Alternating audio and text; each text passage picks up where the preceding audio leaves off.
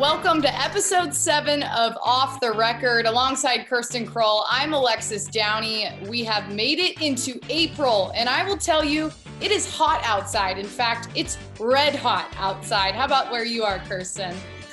First, love the pun. I'm a sucker for a good pun. But yes, it has been amazing outside, and I really am hesitant because I don't want to jinx myself. But I think spring in Minnesota is here, and I'm going to knock on my desk here because I've been known to get snowstorms in late April, early May, so I'm really hoping we dodge that this year. But yes, it's been 80 degrees the past 2 days. I don't know if you can tell, but I've taken advantage of it. I don't know if I'm a girl or a lobster right now, but it has been gorgeous outside. Same here in Chicago. I really can't believe this heat wave we're having, but it's supposed to rain at the end of the week. So really can't complain about it. And what we also can't complain about, baseball is back. And we've had a lot of NCAA championships in the works, particularly March Madness just ending. Our brackets, I'm going to say they didn't turn out quite like we hoped, at least on my end. How are you feeling about that? So there's a lot that I feel like I have to say about my bracket. First and foremost, it lasted longer than even I thought it was going to. Fair enough. Be honest, if you remember correctly, I picked Creighton and Loyola in the national championship, with Creighton winning. But to everyone's surprise, including mine, and to quiet the haters that are out there who laughed in my face virtually at my bracket when they saw it, I'm just saying both of my teams I picked went further than anyone thought, both making it to the Sweet 16. Loyola with Sister Jean, bless her heart. I had a lot of fun with it. I have no regrets with any of my picks, even though it didn't pan out the way that I thought it would. But that Illinois upset that everyone judged me on for not picking them to get out of the first round, just say I was right. I will say that one particularly hurt my bracket. I mean, it was pretty cool to see Loyola Chicago upset them. But I did have the Illini winning it all over Gonzaga. So I was right about one half of the bracket at least, but Baylor really coming in and dominating and playing great basketball. And I think that a lot of people expected that from them, but to see the fashion that they did it against Gonzaga was pretty amazing. But not only with men's, we had the women's championship as well. The 4 teams that made it to the Final Four, USC, Stanford, Arizona, and UConn. And that was pretty exciting to watch. Yeah, it was. And I even just from looking at my Twitter feed, a lot of people were buzzing saying the women's side of the tournament, way more exciting games to be played, a lot closer, didn't necessarily know what was going to happen. Whereas a lot of games on the men's side were predictable. And so I think personally, this was the most buzz I had ever seen surrounding the women's NCAA tournament, and for good reason. Those were some really good games played. Absolutely. And Arizona and Stanford were the 2 that ended up in the championship game, with Stanford winning in a close one, 54-53. Arizona making its first appearance even in the Final Four, getting to that championship game was super exciting for their program. 2 Pac-12 teams in that Final Four group. So good look for the Pac-12 and really exciting for Stanford. There was a lot of great players that were in that Final Four. UConn's Paige Buchers, words are hard. She was the first freshman to win Player of the Year for the NCAA women's basketball. So really exciting for her. She helped, lead UConn to their 13th consecutive Final Four, which is unbelievable. UConn is such a powerhouse basketball program. But also to note, there were some star connections to the Stanford team. Russell Wilson's sister, Anna, playing on Stanford, and Steph Curry's god sister, Cameron Brink, also on Stanford. And Russell Wilson was actually in attendance for the games. Steph Curry giving his god sister Cameron a shout out on Instagram. So pretty cool for both of them. Very cool. And I think too, you got to imagine maybe even a little bit of the pressure being in that family as well. I mean, you're in the same family as Steph Curry, Russell Wilson, just superstars. And that makes you kind of wonder, is that some friendly competition? Do you feel a little bit of pressure to be extra on your A game? Is it ultra competitive too? But just to even at the end of the day have that big of a support system, I mean, that's so cool. I'm really happy that even with their busy schedules that we all know that they have, they were able to make it down. And I think that just makes it even more special. Right. And also to note, this was in the Final Four. Two of the coaches, it was the first time ever there were two Black head coaches, two Black women in the women's Final Four. So really a very cool step, in the right direction for equality across the board as far as coaches. But very cool to see that as well. One thing I do want to talk about that was right before the Final Four for the women's side, Baylor's head coach Kim Mulkey made a comment saying that the NCAA should do away with testing for the Final Four. And I personally heard that and thought, wow, that is incredibly irresponsible to say. You are a figure to so many in college basketball.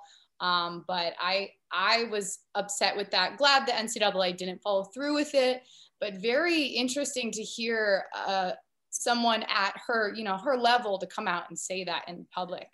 Yeah, I saw that comment made as well, not from her verbally, but I saw it on Twitter come up, and it took me back for a minute. I read that and it was one of those things where you don't necessarily react right away, but you just let it sit so you can comprehend what you just saw.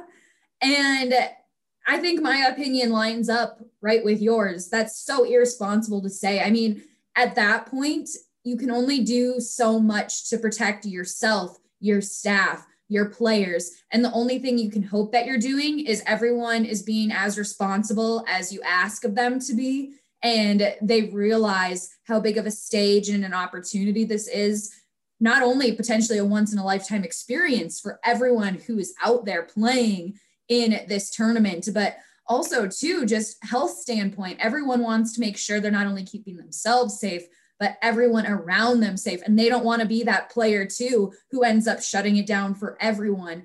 So I can understand you've made it that far. You want to see it through and you want to avoid that potential crushing end to your season. I understand that, but very irresponsible to just say, just don't do the testing. And then there won't be positive tests coming out because we won't know. You got to understand the times we're living in right now. This is what you knew it was going to be like getting into the season. And again, yes, just very irresponsible to see somebody at that level who's supposed to be an advocate and has such a big platform say something that ignorant. And it was really amazing that there was only one tournament game that was actually affected by COVID. First round game, Oregon versus VCU. VCU being the team that was affected. It was ruled a no contest. But that kind of moves us over to the men's Final Four, the four teams, Baylor, Houston, Gonzaga, UCLA. And then in that championship game, Gonzaga obviously versus Baylor, Baylor winning 86-70. It was their first championship in program history. Pretty incredible for the Baylor Bears.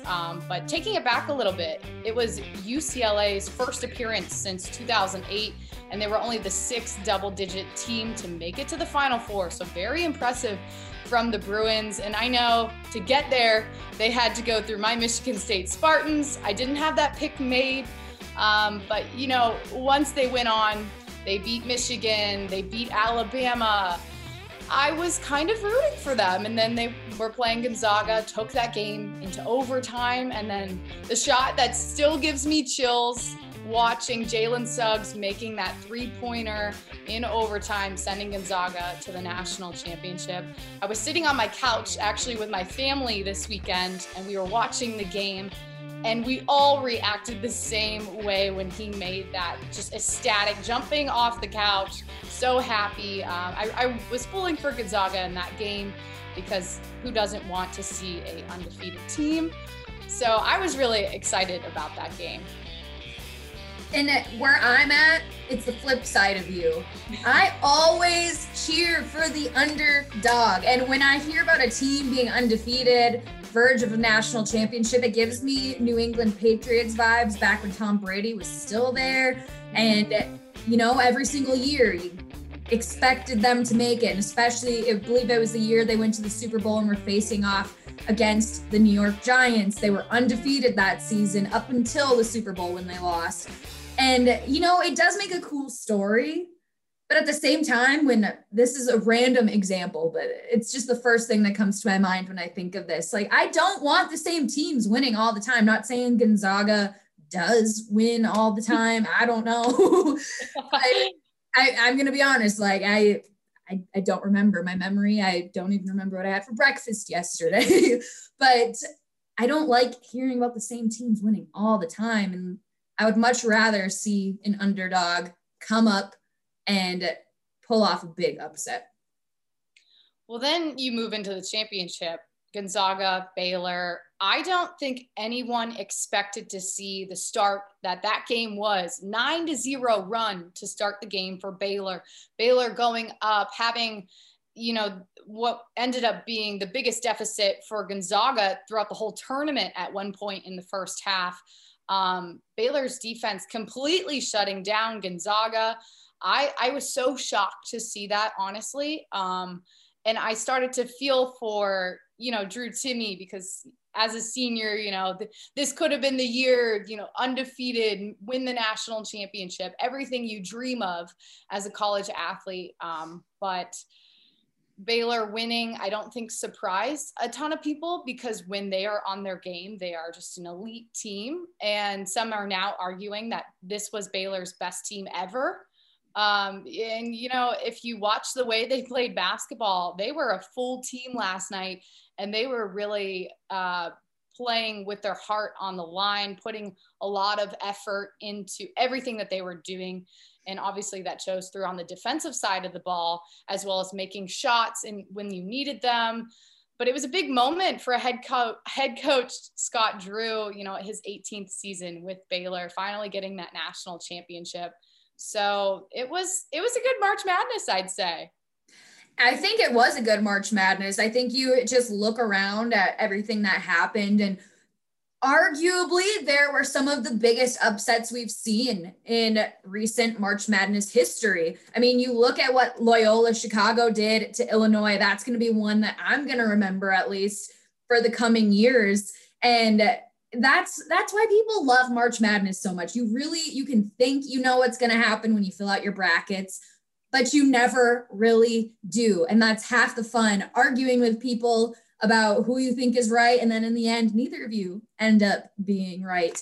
And again, I kind of backtracking on what you said earlier, just a huge credit to the NCAA, and not only the NCAA, but all of its athletes for doing their part and making it the best possible atmosphere for us to have a March Madness this year, with, like you mentioned, only one game having to be basically forfeited because of a COVID situation. Out of all of the teams that were there, that's pretty remarkable. So kudos to everyone who was a part of that.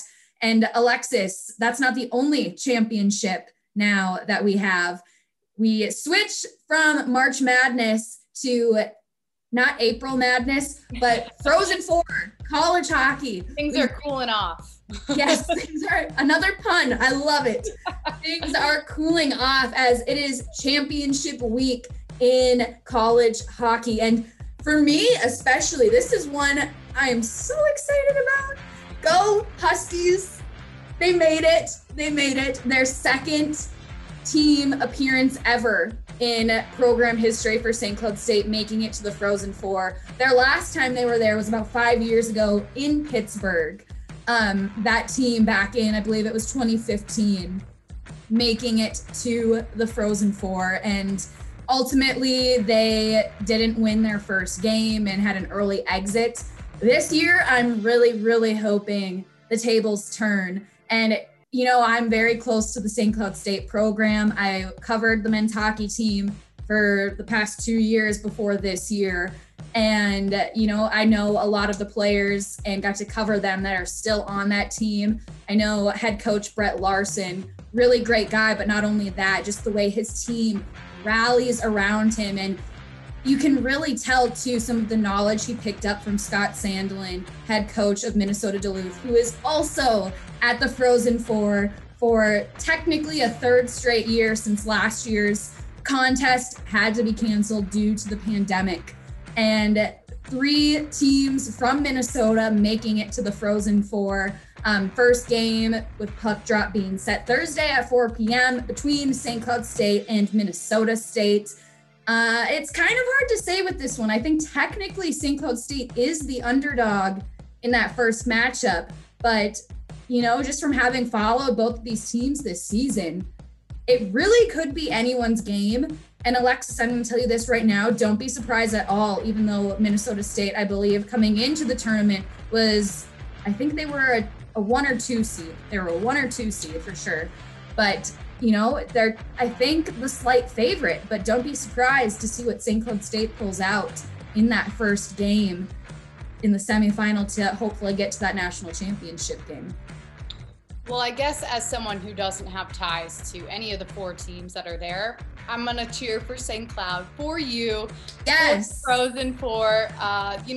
The later game, UMass, Minnesota Duluth, UMass already being down 4 players due to COVID, including their starting goalie and their team's leading scorer. So I'm going to say Duluth is going to definitely take that game on the later half, but cheering for St. Cloud in that first one. And, hopefully they make it to the championship game and get it done. And if Duluth is in that game, basically upset Duluth because they are looking for their third straight championship. But I'm excited. I love the atmosphere that college hockey brings. And I think the Frozen Four is such a special event. It almost seems like a professional event to an extent because of how the hype around it and how it's handled. Obviously this year probably being a little bit different, not necessarily having a red carpet event or anything like that. But I'm excited to watch the games this weekend. And I'm just going to pretend that you're not only cheering for St. Cloud State because I would be really mad at you if you didn't cheer for them. But, you made the right statement when you announced who you were cheering for in the Frozen Four. So I'm still happy right now. A couple other things I want to note about the 4 games taking place in the semifinals this week.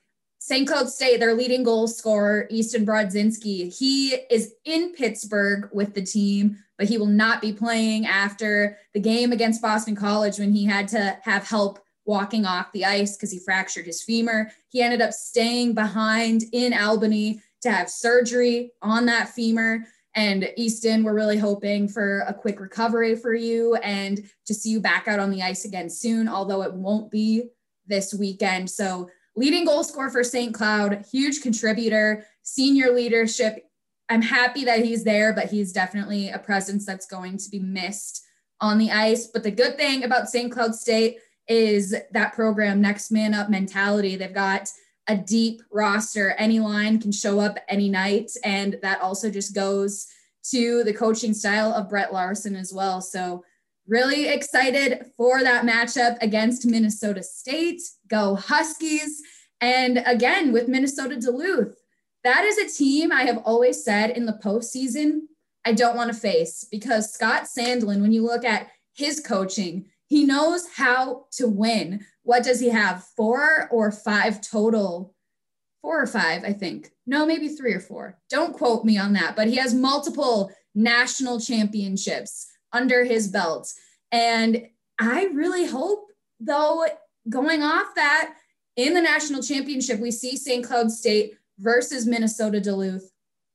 The Minnesota Duluth, they are resilient in the postseason, especially when it comes to playing in title games. It speaks for itself when you look at their history. And it'll be really interesting, too, since head coach Brett Larson, he was an assistant under Scott Sandlin just a few years ago. They won a national title together. So if they end up facing off together in the national championship, that's going to be such a storied matchup that I would be so excited to see. And, even in some of the games played since Larson came to St. Cloud State, St. Cloud has the upper hand. So I'm not saying they're going to win. I'm just saying don't be surprised if they do. Well, I guess we'll find out, and we can talk about it next week. Hopefully it's in your favor. But I think that's going to bring us to break. But don't go anywhere. We will have our on or off segment following the break.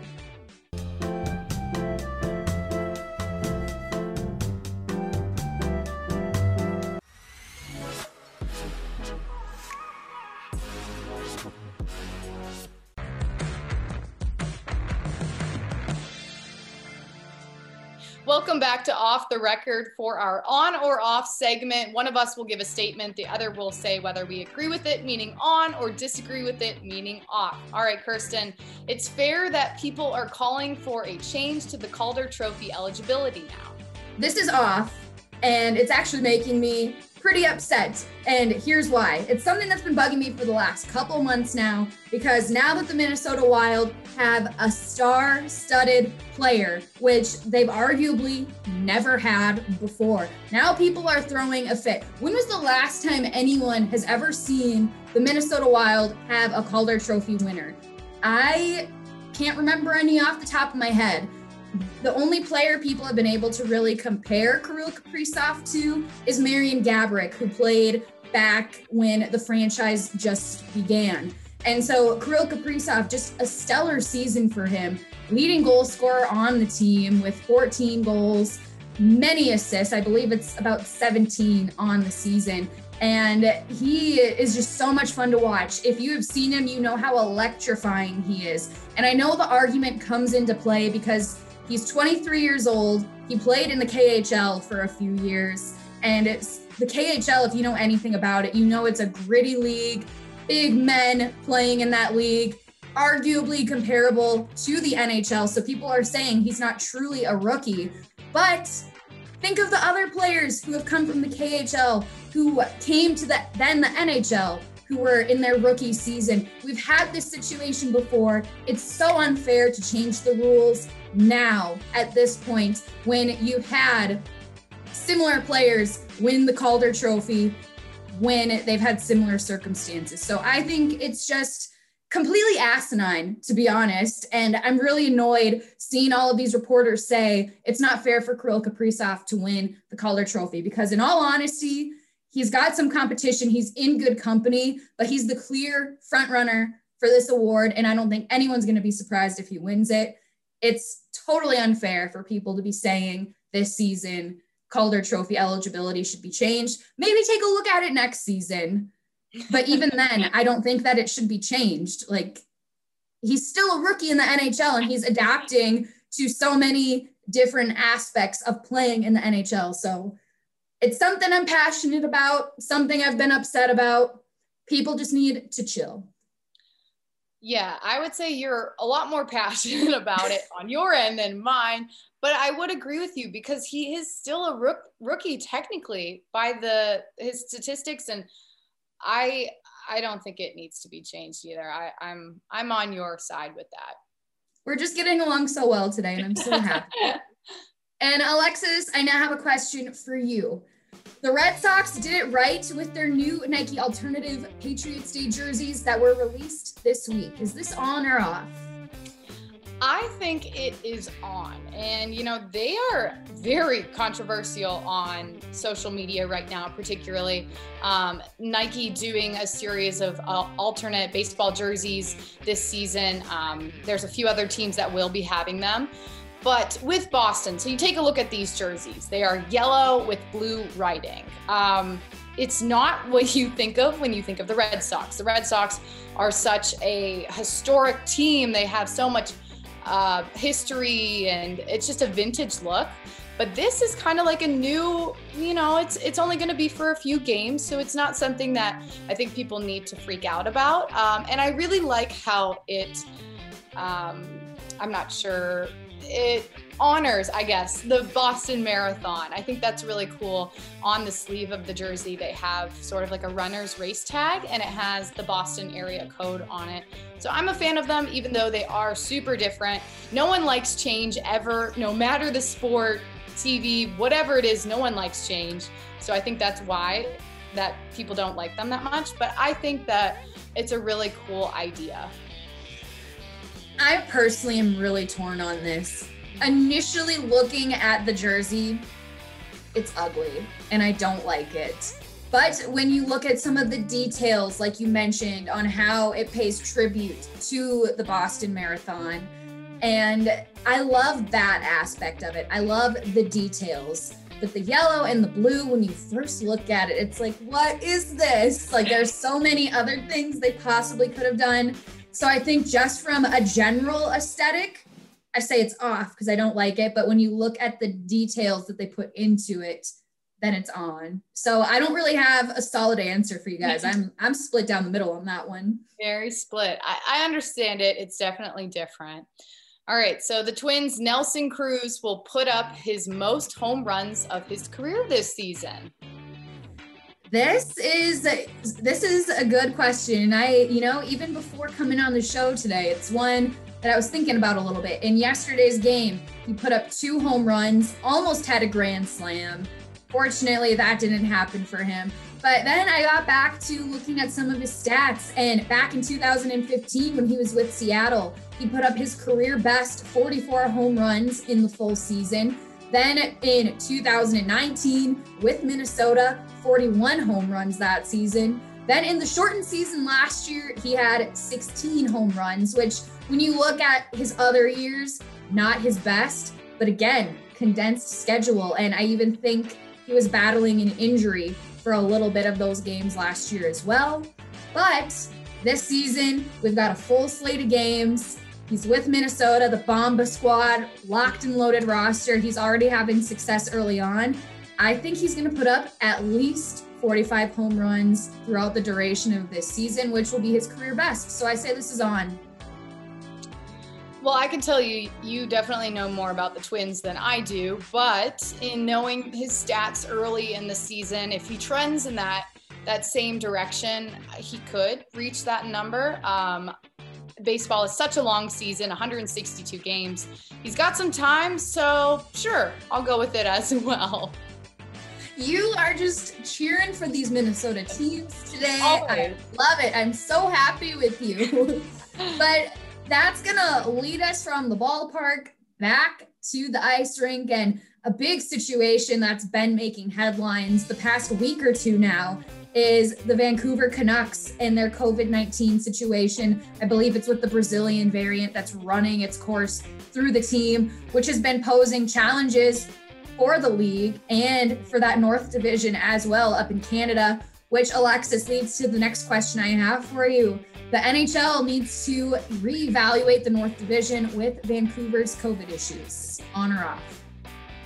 I'm going to say on, and I think that is because this is really going to affect the Canucks. Originally they were saying Thursday that they're hoping to get back on the ice, but today, Tuesday, they announced another COVID case. And granted, a lot of the guys that are in the COVID protocol might not all be having symptoms or actually have the virus, but they're still in the protocol.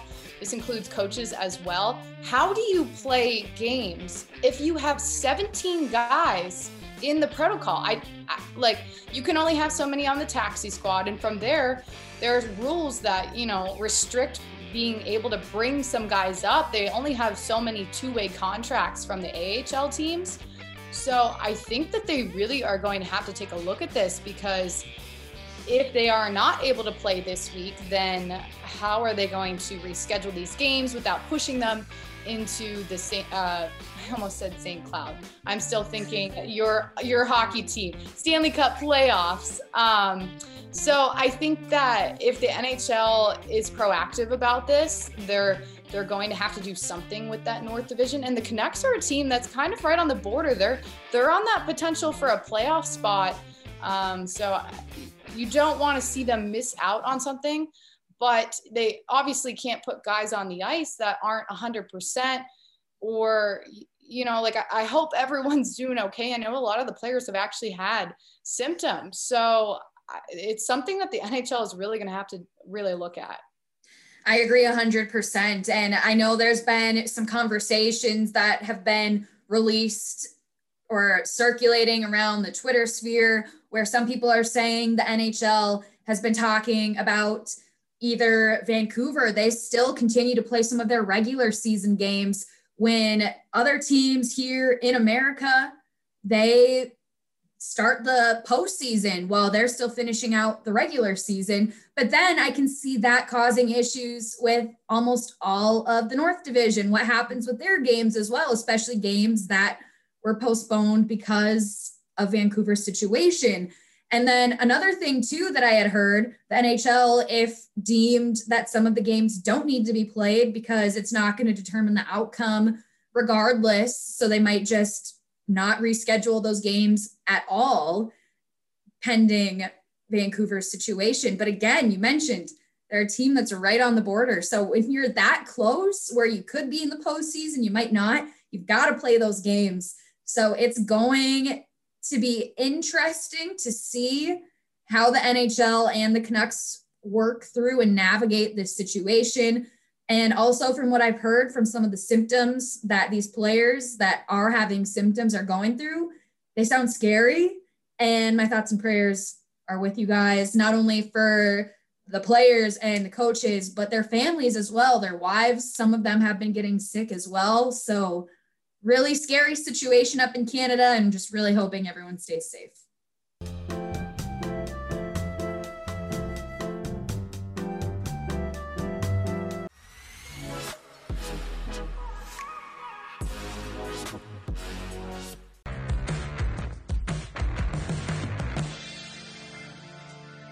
Welcome back into Off the Record, and it's now time for our final thoughts. And my final thought this week, I just want to say, being at the game Monday night at the Xcel Energy Center between the Wild and Avalanche, we had 3,000 fans we welcomed back into the building, the most of the entire season and the most since March of last year. And being there in an atmosphere with fans, I'm still processing a little bit.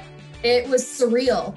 Like, I was walking by people and I'm like, all the games I've been at this season, there's been no one here. Walking through the concourse, being in the arena and hearing actual fans cheering, not crowd noise.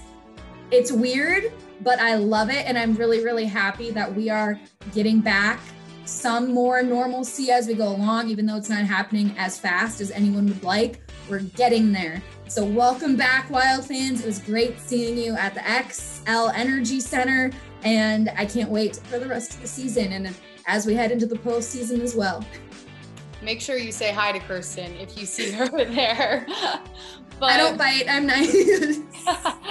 Kind of flipping back over to baseball, this was just something that I thought was crazy. People don't forget things. Obviously, Houston Astros, a team in the MLB that people are done with, very done with. And it's going to be like this for a few years at least. So Monday night, they were playing at the Angels Stadium. And after the 6th inning, a fan threw a life-size inflatable garbage can onto the field. Not only that, but shortly after that, Jose Altuve was at bat and a real garbage can was thrown onto the field. Trash was falling onto the field from that garbage can. The poor workers had to clean it all up. I really felt bad on that end, but the people have not forgotten. The Angels ended up winning that game, and the Astros, they're still getting a lot of hate, and I think a lot of it is happening because, you know, last season was a weird season for baseball. It was that shortened season. Fans, it's not the same atmosphere that it is this season. So fans are finally being able to portray their frustrations, and they really are doing so. The shame tour continues into 2021. I am loving it. I love that happened. I'm sad that the worker had to pick up the trash. But even then, I think they've probably found a little bit of satisfaction that happened and got a laugh out of it, even though they had to ultimately clean it up. But I love that happened.